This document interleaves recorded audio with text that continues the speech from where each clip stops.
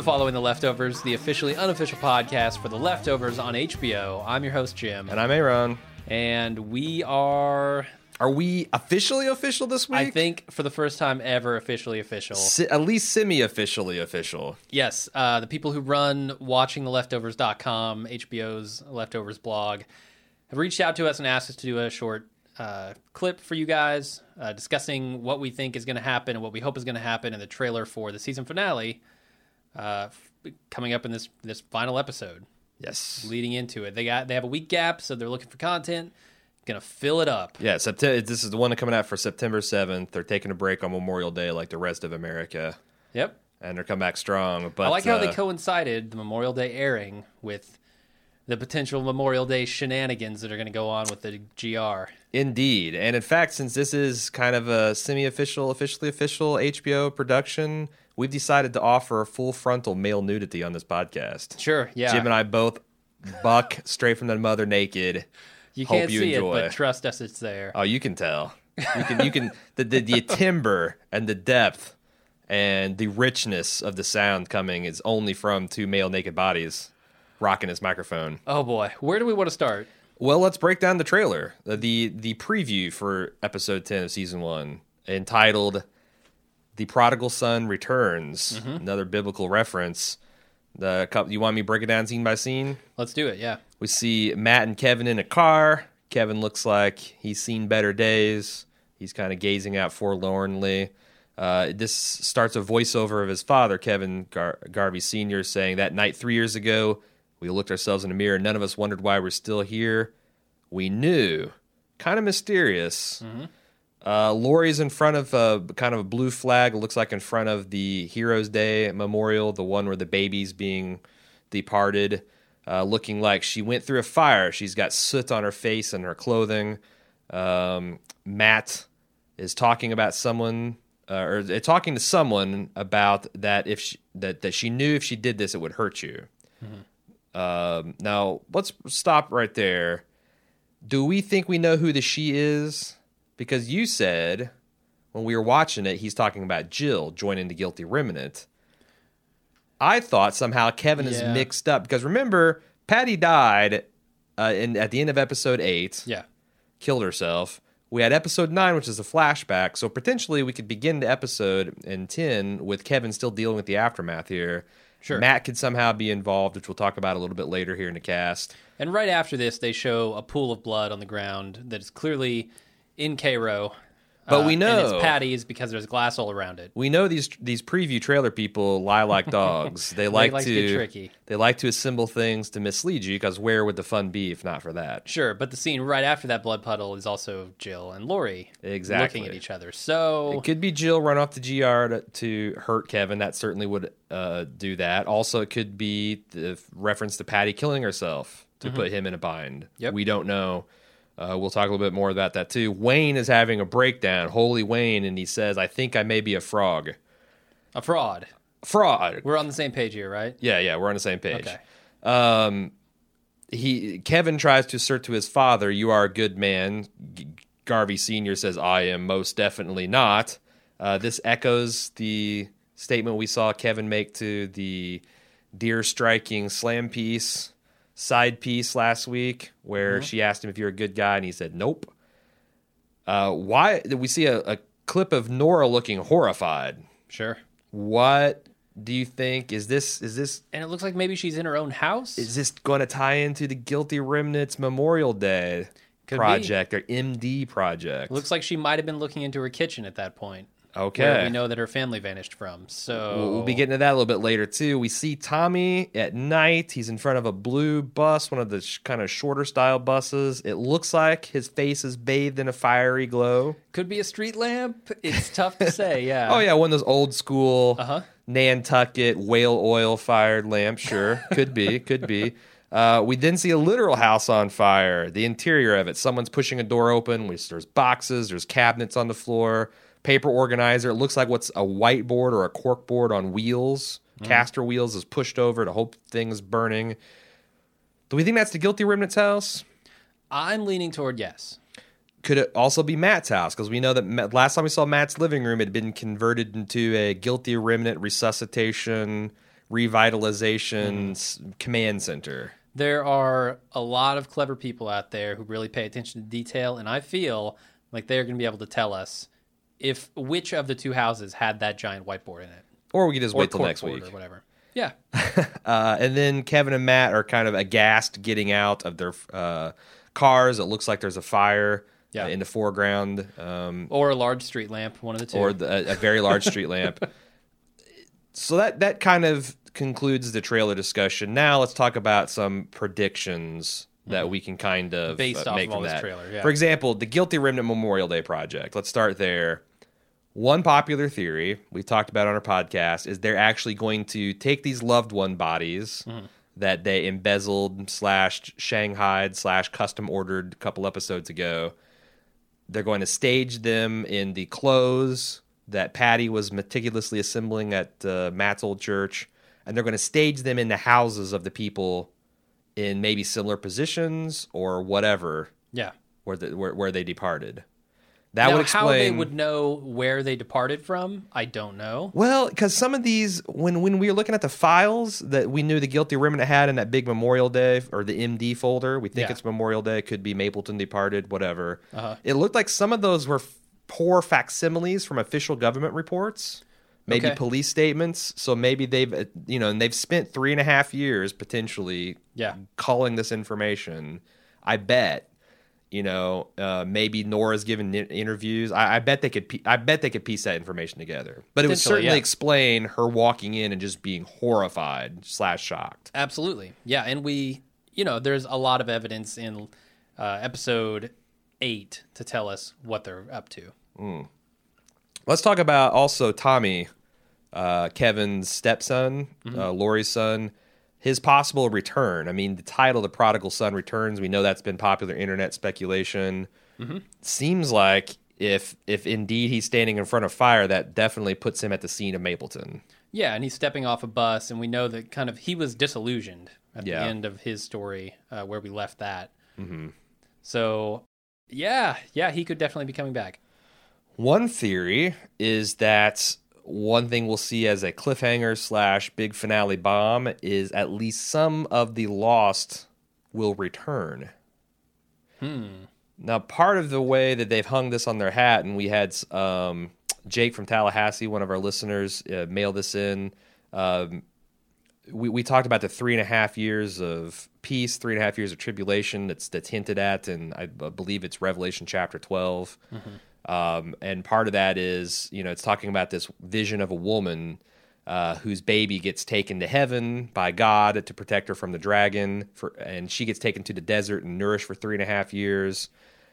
If God, if we're saying that this baby represents the missing and the woman represents the people left behind that have been dwelling in the desert, at the end of 3.5 years, maybe there's a reunion. What would that be interesting? I don't know. How would they come back? The idea that we're never going to know why this happened or what the cause of it was or anything like that, unless these people come back and don't know anything, like, oh, where were you? Well, I don't know. It's like blink. They were there. I never left. What do you mean? That would be cool. Because that's the only way that I could see them coming back and not having that information revealed, right? What if they come back? Because it's problematic, like Lori's fetus. Where does it come back? In her womb? Yeah. Are they aged? Are they the same age as what if they come back and they have been living in an alternate universe for the last 3.5 years of which they never departed? Like, you got the multiverse theory where you've got all these universes and bubbles. What if one of the bubbles kind of got sheared off and then collapsed and our two realities came back together and now these people just come back? Okay. And their memory is life has gone on. So that takes this firmly out of the realm of human drama and shoves it into sci-fi. Oh, there's plenty of human drama. Imagine what happened. Sure, but it adds the element of sci-fi. Because think about people that have gotten divorced, or people that have gotten new lives, or people that have been, divorced during the weird departure gap, and people that have died. And Nora herself. No, I mean, that would be, that would be pretty. I think that'd be interesting. I think it would be interesting. I don't know what it does to the show, though. It has a potential to also destroy the show. And also, I think in the way that Lost kind of went off the rails after they started doing time travel. And stuff. Damon and Tom have kind of said that they're not really going to address that. So would that be cheating? Maybe. It depends on how they handle it. Why is Holy Wayne starting to doubt himself? That's a really good question. So we know that he has been waiting for some big event. And the big event... It won't be long now, it won't be long now. He keeps saying that. And also the big event seemed to come when the agents busted his compound and were killing a bunch of people, rounding a bunch of people up. He escaped. But he's still talking about it. But now, 6 months later, nothing. Yeah. He's recently lost contact with one of his teams, maybe both of them, because you got to think that Tommy talking to this other coke fiend about he's got a pregnant Asian woman, that this would cause a little doubt and discord in that team too. Maybe Wayne's starting to lose contact with all these people, and he's starting to wonder, what the hell? Does any of this tie in with his statement to Tommy about him being the one MFer that he can't figure out? We know that Tommy's still in the picture, and it's kind of Tom who unravels this whole idea of him being a prophet, kind of finding multiple babies, and at least in my mind, Tom is the reason for that. Gotcha. So it definitely could. How does Kevin, Matt, and Garvey Sr. end up together? Last we saw Garvey Sr., he was being re-incarcerated or recommitted to the facility that he's living in. I got a couple possibilities. One internet theory is that Kevin Sr. is actually going to send Matt, apostolic style, to Cairo, where he'll find Kevin Jr. covered in blood with Patty's body to kind of help him. Okay, we've discussed the idea that both the dog shooter, Dean, and Kevin Sr. are talking to the same voices, potentially. So if they're talking to the same voices, those voices would know about what happened in Cairo. And Sr. could definitely send Matt over to pick up Kevin Jr. That would, if he just comes out of the blue, Matt says, hey, your father sent me, he knew you'd be here. That really kicks things firmly into the supernatural, right? Because other than the departure itself, everything since then, you could argue, is still firmly in a deterministic physical realm of happening in this universe, right? Sure, they're walking the line. I mean, the stuff where Jill's in the fridge and Kevin Sr. runs up and saves her completely out of the random. It could be just random chance. Could be coincidence, sure. But it also could be some sort of clairvoyance. However, you also pointed out it could be just as easy that Dean has a relationship with Kevin Sr. since they both kind of share a same delusion. He could have just run off and told Kevin Sr., who then sends Matt. Sure. Or Matt, or Kevin could, Kevin trusts Matt, has a relationship there. Maybe he calls him for help. Yeah, no, I think it's very possible that Matt ends up picking up Kevin Jr. from Cairo. Kind of messed up that a priest is going to show up to the murder scene and be like, whatever, if that turns out. Although I guess a little bit. Matt damn near killed a guy outside a casino. So he's not your conventional priest at this point. Nope. Who sets the fire and where is the fire? We talked about it could be Matt's place, could be Guilty Remnant. It doesn't look like it's the church. The church could be on fire too, but none of these scenes look like it's from the church. Yeah, I'm really leaning towards the Guilty Remnant. It looks like when Kevin pulls up to what we think is the fire, he's kind of in a neighborhood. Yeah, sure. Which to me says it's a house on the street. It's probably the Guilty Remnant's house. And you would kind of expect that reaction from a town who's just been poked in the way that they have. If the Memorial Day quote-unquote festivities go down the way we're talking about in a podcast, you could definitely see an angry mob. Sure, and I actually want to take this second to talk about the ABCs of the leftovers, the ABCs of the disappearance, of the sudden departure. Of the sudden departure. And if you want to get this, you can do so at the watchingtheleftovers.com. It's on the sidebar to the right if you scroll down a little bit. It's a little image. There are, different images for each letter of the alphabet that relate to the show. The latest one is V for violence, our situation precarious. And it shows a town on fire, or multiple buildings on fire, 3 or 4 of them. It shows a mob that's clearly angry with protest signs and a man leading them spitting fire. That to me says the townspeople are angry about something that the GR have done, and they're not going to stand for it. Sure. V is for violence. Sure. So that's what I think is on the horizon here. Can we go ahead and talk a little bit more about that? The one before that was U for uranium. Very interesting, considering uranium has not been mentioned as far as I know. For plots nefarious. And it plots nefarious, yeah. And it shows like a outbuilding that's got a glowing green from inside, and there's two guys are meeting under kind of clandestine. Then when we were going through this reverse style, there was before that there was R is for remnants who come smoking in white. And in the background on the horizon, there looks, and it's hard to tell because there's a lot of war. This is very collage-y, like digital collage. It's grungy. There's a lot of texture to the paper, but it looks like you see a house that's smoking, two people standing in front of the house are smoking, and a mushroom cloud on the horizon. Looks like it to me, yeah. So how does that tie into any of these character arcs that we've understood? Does it tie into the fridge? Is this an Indiana Jones... Well, we saw that we saw that there's some unrest in the Middle East, right? And there also is talk about mysterious resurrection. One of the popular, I don't know if it's popular, but in Nora's episode when she was there at the conference, one of the things people were shouting was, or it might have been her imposter when they were trying to escort her out the room. She was saying, "What about the Israelis' experimental?" Yeah. That ties to the Middle East. There could be uranium involved. I don't know, because this blew us away when we found it on the official Watching the Leftovers site. But that would be interesting if that comes to play in the finale. Yeah, definitely. So I want to kind of paint an overall picture of what I think is going to happen in this finale.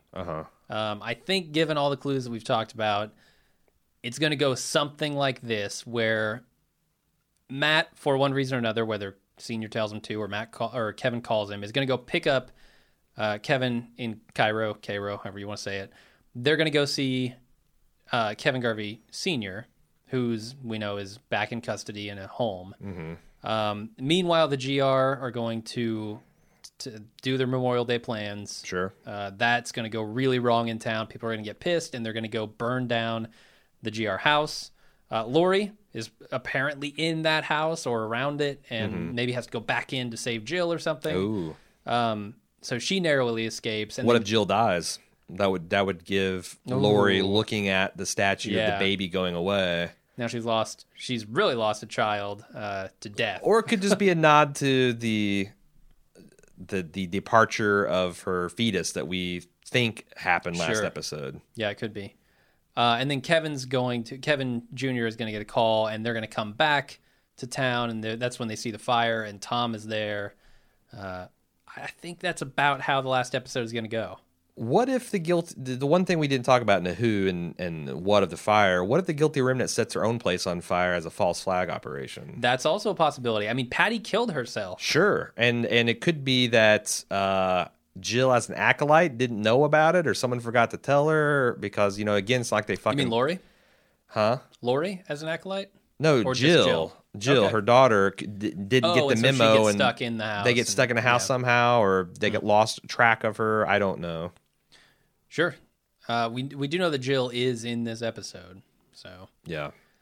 I don't know. That's what I pieced together based on the plot. I don't have any kind of spoilers here. No, other than the uranium thing, which could just be a false flag operation of their own. Totally. What are some things we want to see addressed? I know that early in the season, we were always with these mysterious shows, you're kind of leery of being led down the garden path. I've been honestly impressed with how many things have been answered. And when we are coming up with a list of things, we're like, what are the big outstanding issues? Because I feel like we've gotten a pretty good handle on a lot of the stuff, especially when you think of where we left maybe the first season of Lost with so many answered questions. Wait, the first season? How about all of the seasons of Lost? Yeah, but that first even one, the ending season, the polar bears, the smoke monster, the hatch. What the heck was going on with all that stuff? Here, the mystery of Christine's baby, supposed to be a male, is a female. Yeah, really all of Holy Wayne stuff. Yeah. I don't know whether he's got magical hug powers. I don't know what's up with the babies and the Asian women. I'll go further and say, what kind of supernatural echoes are we supposed to be dealing with? Obviously, the departure is some sort of supernatural, unexplained event thus far. Are we dealing with real angels talking to people? Is there prophetic dreams? Are there supernatural, holy, healing hugs going on? Or is this all people's delusions and their grief and their kind of psychosis from this happening working themselves out? I don't need an answer to that, but it'd be nice to have a little bit more hints. They'll continue to hint, I think. Okay. That's the one thing the show has done consistently is ride that line. Well, like we talked in the last podcast, we think at this point we know Dean is a real person. Yes. I got quite a bit of feedback and can see online where people are still repping that Dean is a delusion. Well, I'm still up in the air on the bagels, honestly. Like, I didn't see him eat the bagels. So. And were they cinnamon raisin right. or onion or sea salt? I mean, we need to know these things.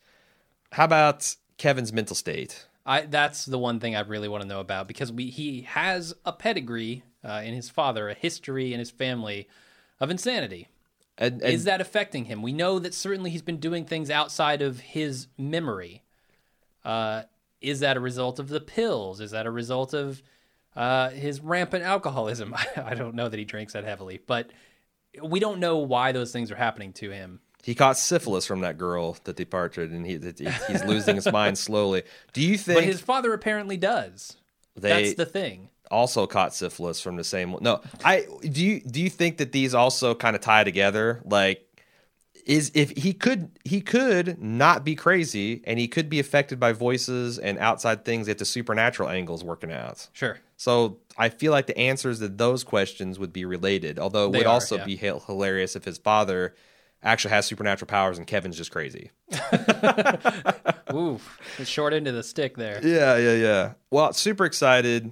Can't believe we got to wait another week for it. It's probably going to be a lot of speculation and stuff in between now and then, but hopefully this has kind of whetted your appetite. Yeah, I'm super excited to see how much of this they actually wrap up. Going in, we know now that there's a season 2 coming. Sure, yeah. So what questions are they going to leave open as broader questions and broader ideas in this show? What are they going to tie up? I'm super curious. Well, if you enjoyed this take, if you'd like to get in contact with us, you can send us mail at leftovers@baldmove.com. You can also get to see all of our podcasts. We talk about a bunch of different television shows on baldmove.com. Thanks to everybody at watchingtheleftovers.com, the official HBO site for The Leftovers, for including us and their party. Love your guys' show. Love talking about it. And we will have full coverage for the finale the Tuesday after it airs. And until that time, I'm Aaron. And I'm Jim.